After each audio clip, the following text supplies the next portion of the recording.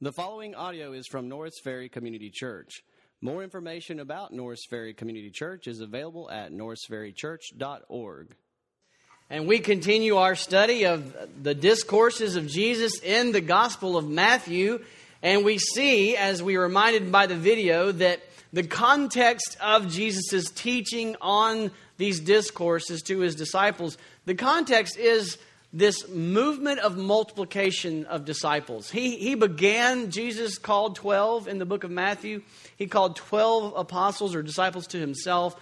And he spent all this time pouring into their life, teaching them and equipping them and sending them out. We saw last week the Great Commission at the end of the book of Matthew, the very last words, the resurrected Jesus. He gathers them, he meets them at the mountain, and he says, now go and make all disciples, and I'm with you as you go. I'm always with you. Now go and make disciples. And so we want us to always remember, as we study these teachings of Jesus, these 5 discourses of Matthew, or these 5 sermons of Jesus in the book of Matthew, is places where Jesus sat down with his disciples and he began to explain to them so many things about what it means to be a disciple, what they're going to face as disciples, that he's going to send them out and say, now go and share the gospel about the kingdom. And he's going to explain to them how to do that, what they're going to face and what to expect. He's going to give us parables explaining the mysteries of the kingdom and why sometimes people don't respond to the gospel.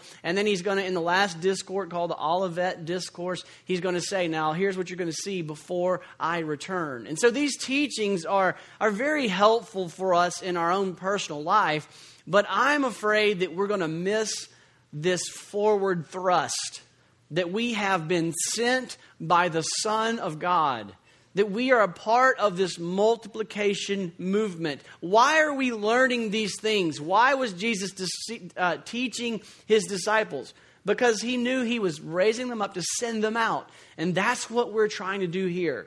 That we want to go through the study of these discourses because it is training, it is equipping material for us as we have been sent out to make disciples. I've learned something in discipleship. I've learned a discipleship principle, and I call it the need-to-know principle. People learn best when they're in a need-to-know situation. If I want to teach you, Kelly, if I want you to learn how to pray, I'm going to say, Kelly, come up here, and next week you're going to offer a prayer to the whole church. And you're going to go, whoa, whoa, whoa. I need to know how to do that. And I'll say, oh, she's very teachable right now. And so if we put ourselves in need-to-know situations, we find ourselves suddenly very teachable to learn how we do what you've asked us to do. Well, the Lord, the Son of God, has sent you out and sent me out to make disciples. So whether we realize it or not, we're in a major need-to-know situation. And so that's why last week I gave you an action step. Does anybody remember what that action step was? Yeah, anybody have a notebook today? Whoa, look at you, gold stars everywhere. So easy action step was to go and get a notebook. Because we said, hey, if the Son of God is speaking to us, then we need to be taking notes. We need to be paying attention. Maybe you're sitting in here, because let me tell you how the Lord talks. When we're reading the Bible, whether it's privately or whether it's corporately, or we're looking, the scriptures oftentimes will just hit you like a ton of bricks. Maybe a certain verse, a certain thing related to the text will just hit you. Well, that's the Holy Spirit convicting you and convincing you, hey, this is for you, especially. Write that down. And then you are in a massive need-to-know situation. That's when you go to your community group leader and say, look, I think God has told me to say this to my friend, or I think God has told me this, or I tried this and it was awful. Let me tell you about this week. Each week I'm giving you action steps, but before you get to action step, I'm obeying them myself, so I am in the shoes you're in. So this action step this week, you can write it down, this week your action step is this. Ask one person in your life to describe a Christian with 3 words. Say, hey, describe to me your view of Christians in just 3 words. And so I said, all right, if I'm going to ask them to do it this week, I'm going to do it the week before y'all get the assignment. So this week I have this on my mind, and I'm thinking, I really have a motive in this question. More concerned, I'm less concerned with the answer. I'm more concerned with getting you to begin to identify people in your life and you to begin to engage them in conversation beyond, hey, did you see the eclipse, right? Okay, we want to start to have engaging encounters with people that will lead to possibilities of them being invited to a Bible study, them being invited to church, or them being invited to follow Christ, at whatever part of that spectrum they're on. But we want to create action steps to begin to challenge you. And it's going to make you uncomfortable. I was very uncomfortable this week doing this. And so it's very revealing that both of my examples are in a doctor's office. I don't know what that says about my life right now, but I was in a doctor's office in both situations. The first one, I asked the lady, I said, so I got a weird question for you. I was a little more comfortable with her because I always kid with her every time I come to this place. It's a chiropractor, and I'm in there a lot. And so I was like, hey, I got a question for you. She's like, what's that? I was like, describe Christians in 3 words. And she was like, gave me all the great Jesus answers. So I was like, she's like, well, I'm a Christian, so I would describe them as faithful and, whatever. She described it right. She described very churchy answers. The next time I did it, this guy was helping me get glasses. Yeah, I got glasses. And okay, what does that tell you? Backache? Okay, got it.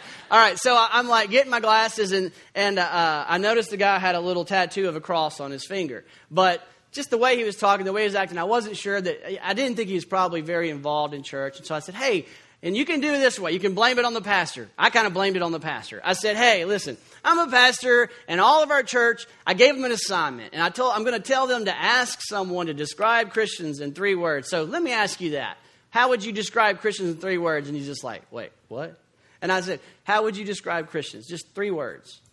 And he gave me pretty positive answers. He said, well, they're nice. And they're always on time. They're responsible. And he said something else like that. And I was like, oh, okay. And I wasn't sure what I thought about how this whole exercise went. And then he says, but I'm all that and I'm an atheist. I said, whoop, there it is. I was like, oh, really? He's like, yeah. And then he jumped up from his chair and he went and did paperwork. And I was like, he doesn't really want to talk more about this, but he did want to get that in there. And so I was like, all right. Well, I said, well, I noticed you have a cross on your finger. You tattooed. He goes, yeah, I was young and dumb once. And I was like, was that about the tattoo or was that about the cross? And I think it was about all that. He was like, yeah, I was young and dumb once. And I was like, really? But he was clearly sending me signals. I am done with this conversation. And I was like, that's cool. And so I wrote in my notebook, pray for this dude. Whether I need it or not, I'm going to go get my glasses adjusted. And I'm going to go see him again after I've been praying and after my community group's been praying. And I'm going to go back and say, tell me more. And I'm going to be scared to death, just like you're going to be scared to death. But the Lord has said, go make disciples, and lo, I am with you always, even to the end of the age. And so we are not letting off. I know you're thinking, I hope this passes, and he goes on to some other idea. It's not passing. Get your notebook. Some of you hadn't done step 1. Get your notebook. It can be an iPad, an app if you want, but I got a notebook, and it's already helped me have a better quiet time. It's already paying some fruit in my life. All right, so we are making disciples. That's what Jesus is doing, making disciples. And so we come to Matthew chapter 5, verse 1 through 6, the beginning of his Sermon on the Mount, which is his first discourse. They call it the Sermon on the Mount. Guess why? Because it's a sermon on the mountain. He sat down on the mountain, and he preached a sermon. And so they call it the Sermon on the Mount. We're going to look at just the first few verses this week and the second half of it next week. The verses we'll look at are 1 through 6. It says in Matthew 5, 1 through 6, seeing the crowds, meaning Jesus, went up to the mountain. He sat down, which was the posture of teaching that day, and his disciples came to him. And so the disciples are near, the crowd, the massive crowd who had been following him and seeing the miracles, we're watching and listening. And so I think that's a model for what we're doing in here. Last week, if my math was right, I think we had about 70 or 80 guests in our 2 services. And so I view what we're doing as equipping disciples, and we have a lot of guests listening. And our prayer is that as we equip the disciples, that all hear and that the Lord will make disciples and bring more people to himself. And so here's what he said as he sat down and taught them. Verse 3. Blessed are the poor in spirit, for theirs is the kingdom of heaven. And blessed are those who mourn, for they shall be comforted. Blessed are the meek, for they shall inherit the earth. Blessed are those who hunger and thirst for righteousness, for they shall be satisfied. And I'll keep going. Blessed are the merciful, for they shall receive mercy. Blessed are the pure in heart, for they shall see God. Blessed are the peacemakers, for they shall be called sons of God. And blessed are those who are persecuted for righteousness' sake, for theirs is the kingdom of heaven. Lord, teach us this morning. Help us as disciples understand the nature of the blessed life in your kingdom. It's in Christ's name we pray.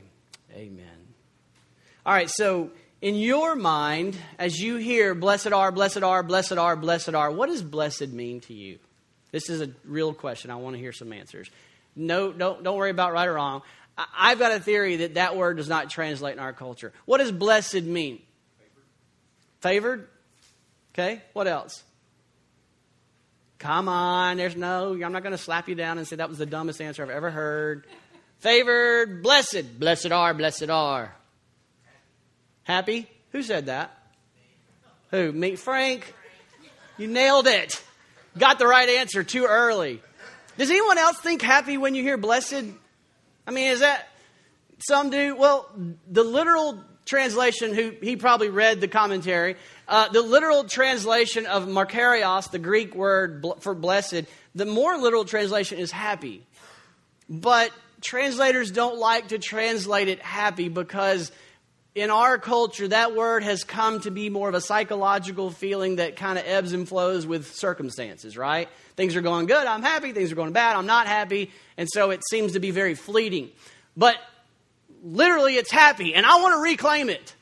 I don't think it's fair for us to just give up on this concept of happiness because that is what we all search for, is happiness.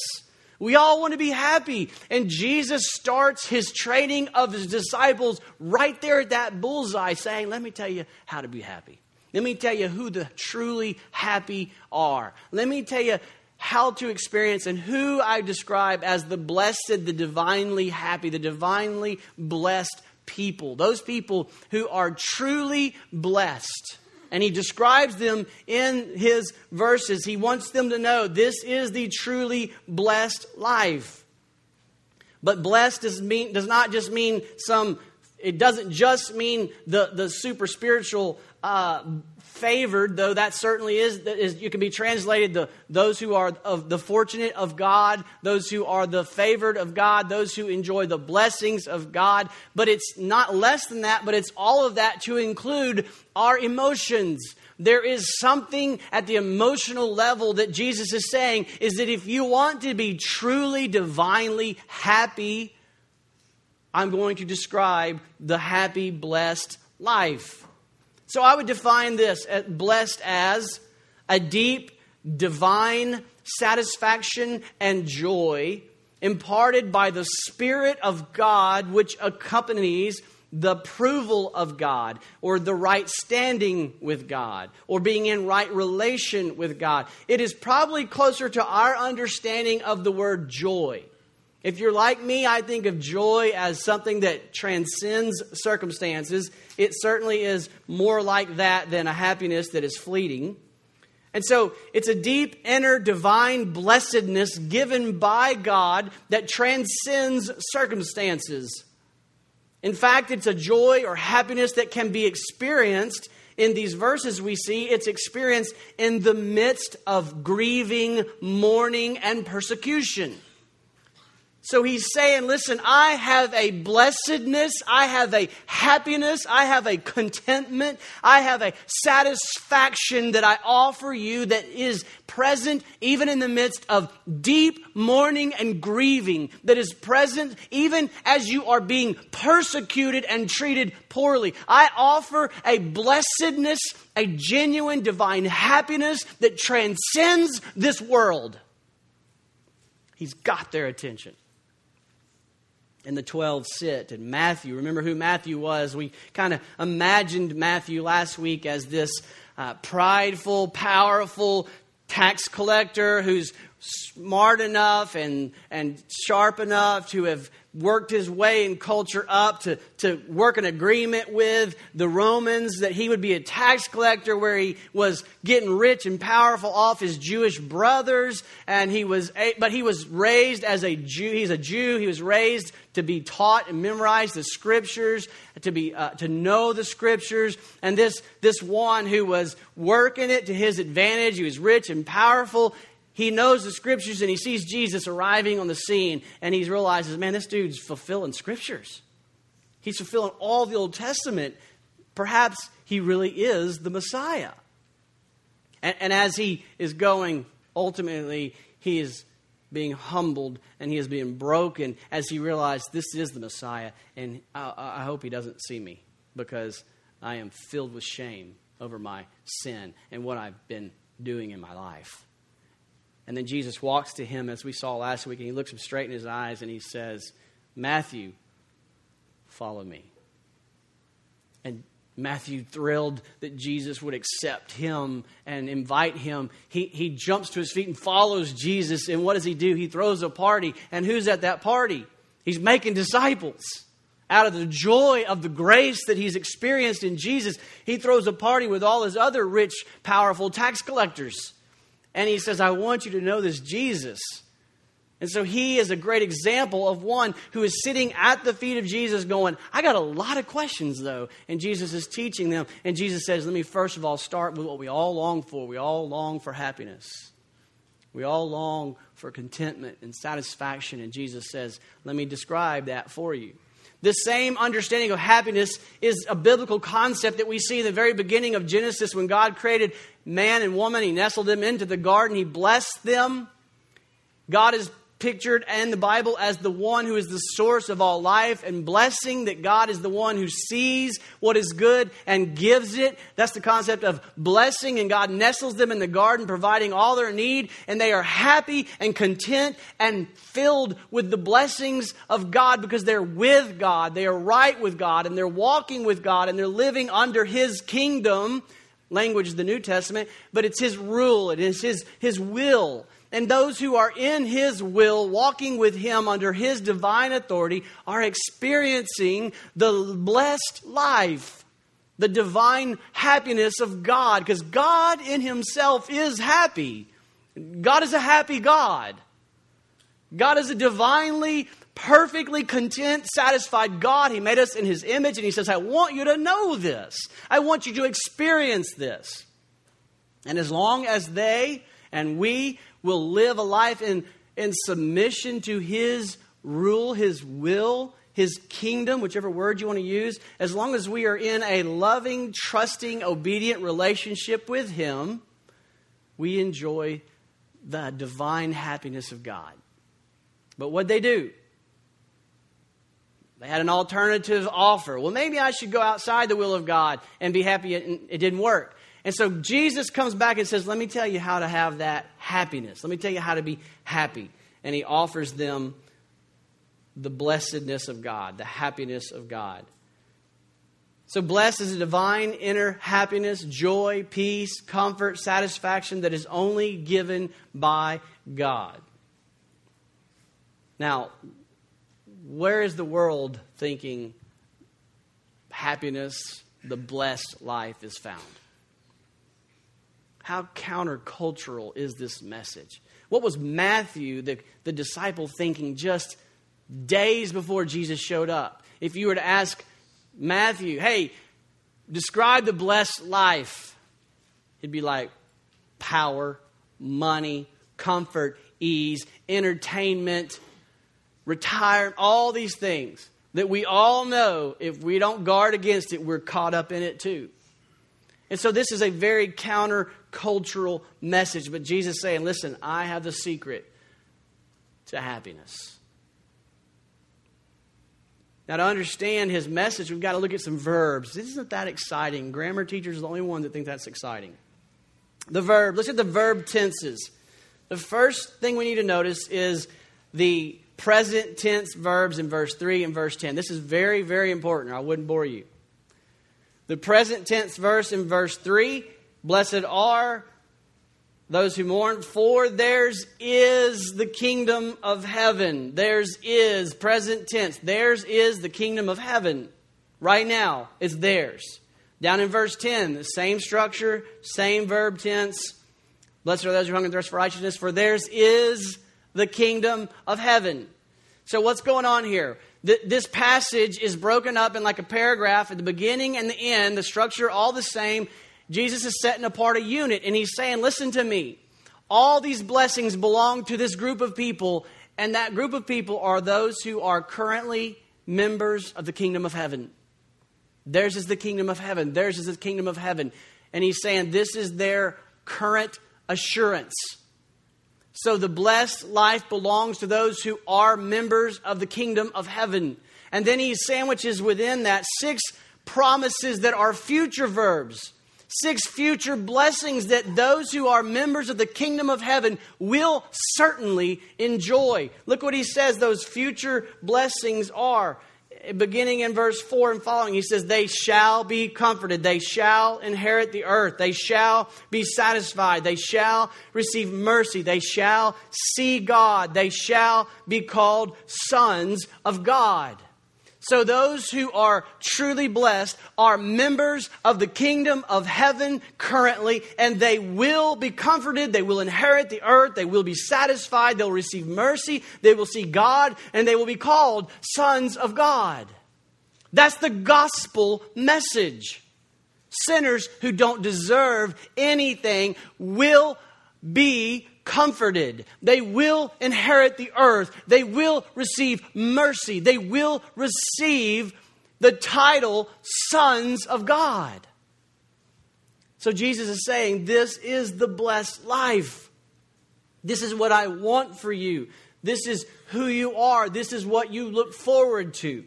But we're not done looking at verbs. There's one more, the present tense again. Notice the blessing, the blessed are is present tense.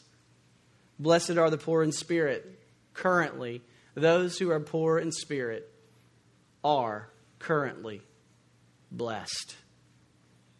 Divinely happy. Verse 4. Those who currently mourn and grieve are currently blessed. Verse 5. Blessed are the meek. Verse 6, blessed are those who hunger and thirst for righteousness. Verse 7, blessed are the merciful. Verse 8, blessed are the pure in heart. Verse 9, blessed are the peacemakers. Verse 10, blessed are those who are persecuted for righteousness' sake. All these are present tense descriptions of the members of the kingdom of heaven who have been promised incredible future blessings. That's the blessed life. That's how he describes the people who are participating in the blessed life. And it is so contradictory to everything that our world is saying. And so he's reprogramming the mind of his disciples. He's recalibrating how we define life. This is what the message of the Bible is about, the nature of the kingdom of God. It's strange. It involves lots of different phrases of describing this concept that the Bible says that we who are in Christ are citizens of his kingdom, though we live on earth. He says, look, you're foreigners in your own land. This is not your home, for you have a greater citizenship. He says that you are to be in the world, but not of the world. Yeah, you live here, but this is not who you are. And theologically, he says, when you trust Christ, I declare you as righteous. I will make you live out that righteousness progressively because you're not really yet fully who you are, who I've declared you to be. be, but one day you're going to be fully righteous. And so it's filled with these strange concepts that Jesus came the first time and he said the kingdom of heaven is here. Oftentimes theologians call that the kingdom is inaugurated, or the kingdom has already come, but it is not fully here yet. It will one day be fully consummated. It's already, but not yet. We are declared righteous, but we are going to be fully righteous. We live in this world, but we are not of this world, because we have a new world that Jesus is bringing back. And so this is a very strange countercultural concept, and the disciples are just sitting there going, do what? And so he says, get your pens out and write this down, because if you forget this, if you think that this is your world, you will be lost, and you will be scattered, and you will have doubts, and you will think that I'm not speaking the truth. Don't ever forget these concepts. Jesus has incredible wisdom for us to learn. And so he says this blessed life is to be enjoyed to a certain extent now. That yes, there is comfort to be fully comforted one day, but even now we begin by the Spirit of God to experience the comfort of God that comforts us in all of our grieving. Even now we begin to experience those future blessings to a certain extent even now. And to the extent, like in the garden, to the extent that even now, to the extent as Christians that we repent of sin and place ourselves under the reign and rule of God, our King, we begin to experience all those future realities. We begin to bring them into the presence. We bring His comfort. We bring His hope. We bring His righteousness. We bring His grace and mercy. We experience all that He has for us as we lay ourselves under the reign and rule of Jesus. And so it is now and forevermore, in increasing measure. That is the life of a disciple. And that's the divine blessedness of God. That is how we are to be happy in this life. We're not going to find it in anything else. We're not going to find it in possessions. We're not going to find it in entertainment. We're not going to find it in sport. We're not going to find it in religion. We're only going to find it in our relationship with God through Jesus Christ. And so he's saying this is a whole new way to think about these things. This is what it's like to be happy in this life. So finally, we need to look at one last aspect of this message. Who is it that enjoys this blessedness? How does he describe them? Look at verse 3. Again, blessed are the poor in spirit. Verse 4, blessed are those who mourn. Verse 5, blessed are the meek. Verse 6, blessed are those who hunger and thirst for righteousness. This week, those all are referring to our relationship with God. And we'll look at the next four next week, our relationship with each other. So here he is describing members of the kingdom of heaven who enjoy the divine happiness of God and blessedness of God. And he describes them that way. He describes them as those who are poor in spirit, mourn, meek, and hunger and thirst for righteousness. Does that describe you? That should be what we do this week. Lord, does this describe me? With our pens in our hands and our notebooks open. Lord, your word says that those who are members of the kingdom of God, those who are participating in the divine blessedness of God, are described as those who are poor in spirit, mourn, meek, and hunger and thirst for righteousness. And that is such a different message than I hear every day. I look on the websites. I listen to the radio. I watch TV. Lord, does that describe me? What does that mean? What does it mean to be poor in spirit? What does it mean to mourn and be meek and hunger and thirst for righteousness? I think the simplest way to look at it is John Stott calls this a spiritual progression of relentless logic. If you're a logical person, you love this. This is a spiritual progression of relentless logic. Each step builds on another. Poor in spirit leads to mourning, leads to meekness, leads to hungering and thirsting for righteousness. So what does it mean to be poor in spirit? This is not referring to your bank account. It's poor in spirit. In fact, our tendency is to make this about our bank account, our possessions. Throughout church history, people have always wanted to make this something that they could do in their own strength. If I can do something that makes me fit the category of poor, then I can make myself acceptable with God. And people throughout ages have sold their possessions, moved into monasteries, and abused their bodies by not eating because of these verses. It's poor in spirit. He is railing against the religious elite, the scribes and Pharisees, who took the law of God, the will of God, the reign and rule of God, and said, if you do enough good things, you can be right with God. Matter of fact, in chapter 5, verse 20, he is railing, and we're going to look at that text later in our study. He says, I tell you this. So to people who've been trying to build a righteous life by going to church, giving money and doing good things and not doing bad things, people who think that's going to get them enough righteousness with God, he says to them, there's the best, the people who do that the best are the scribes and Pharisees. I mean, they're the super spiritual, religious elite. Jesus says, let me tell you something. To his disciples sitting around him, the crowds are listening. He says, unless your righteousness exceeds that of the scribes and Pharisees, you'll never enter the kingdom of heaven. At that point, what do you think? Anybody who knew a scribe and a Pharisee, who knew that they had memorized the law, who looked like crazy committed to keeping the law, when they heard how good they were at the law and they heard Jesus say, unless your righteousness exceeds their righteousness, you'll never enter the kingdom of heaven, I'm sure their heads went, whew. And that is the best step. Poverty. Well, if I got to be better than them, I'll never be good enough. Now we're getting somewhere. The poor in spirit are those who know I have no righteousness to offer to God. I am bankrupt spiritually.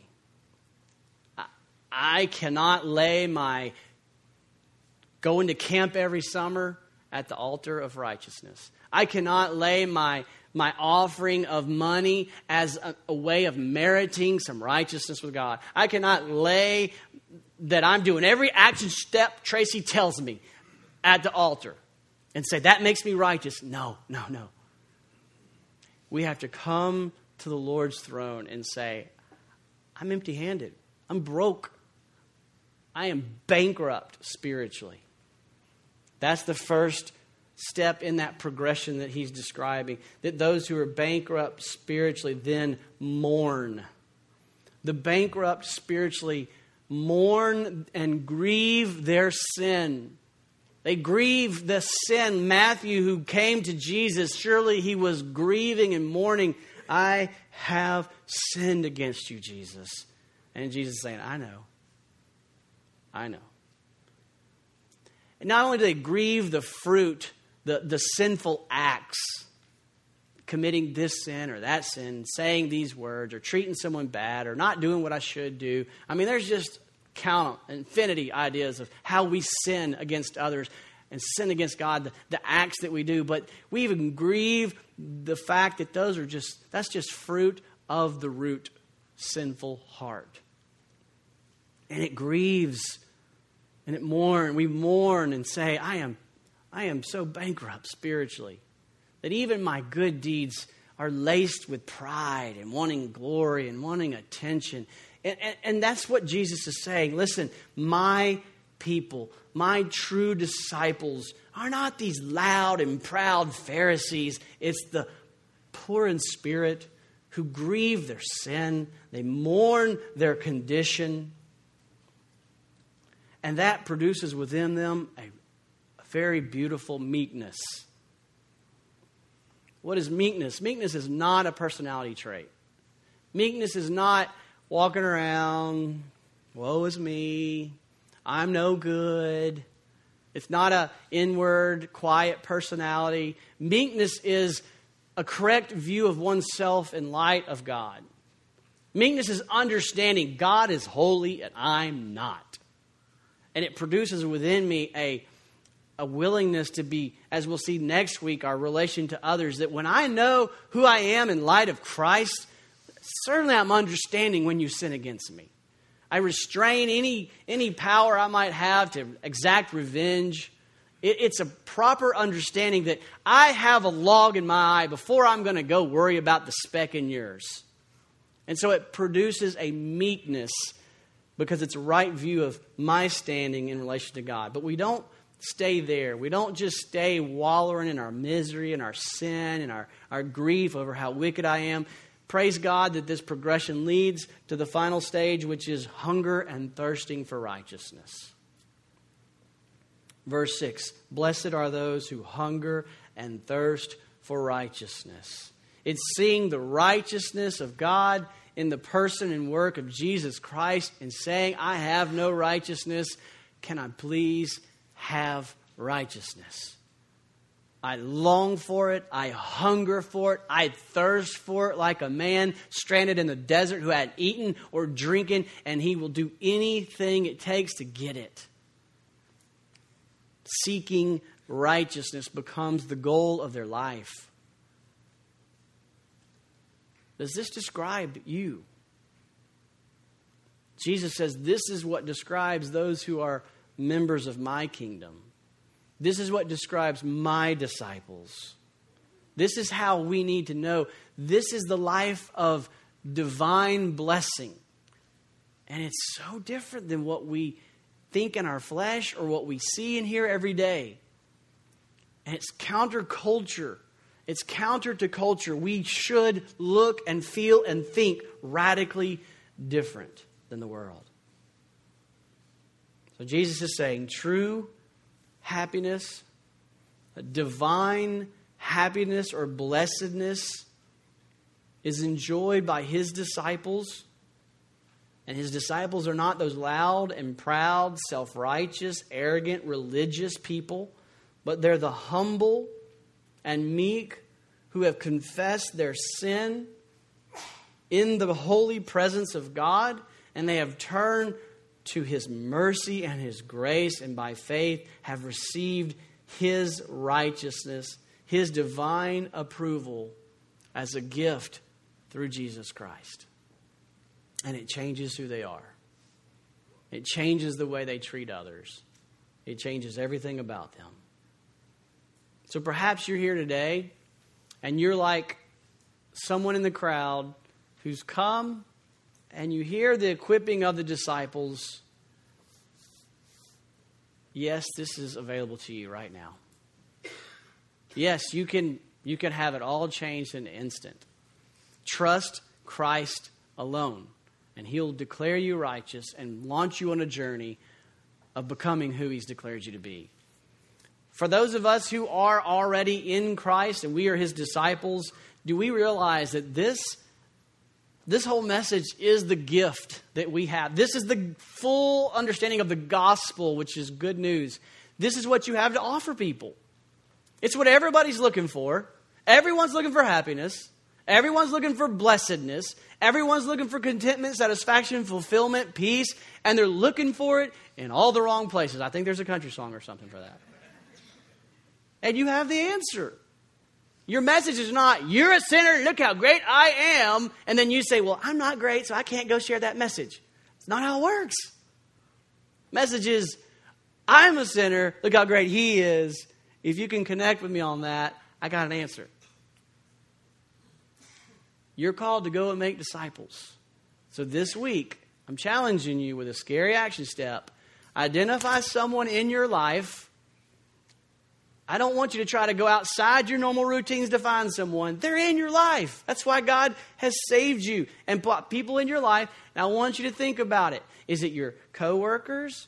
Is it your children, your family member? Is it that same grocery clerk worker you always see at the grocery store? Is it your barista at the coffee shop? Is it your yoga person on the mat next to you? Is it that person that you usually go to and gripe to about everything? Who is it that God has put in your life and you're just going to say, I'm going to engage them with a little different conversation, and you can blame your pastor. You can say, look, my pastor's got us doing this stupid exercise. But I want to ask you something. 3 words to describe Christians. And just see where it goes. And afterwards, if something happens and you're scared to death, just go, okay, I'm going back to community group. We're going to talk about this and we're going to pray. The Lord's going to provide everything you need to make disciples. Thank you for listening to audio from Norris Ferry Community Church located in Shreveport, Louisiana. Feel free to make copies of this message to give to others, but please do not charge for these copies or alter the content in any way without permission. For more information about Norris Ferry Community Church, please visit us online at norrisferrychurch.org.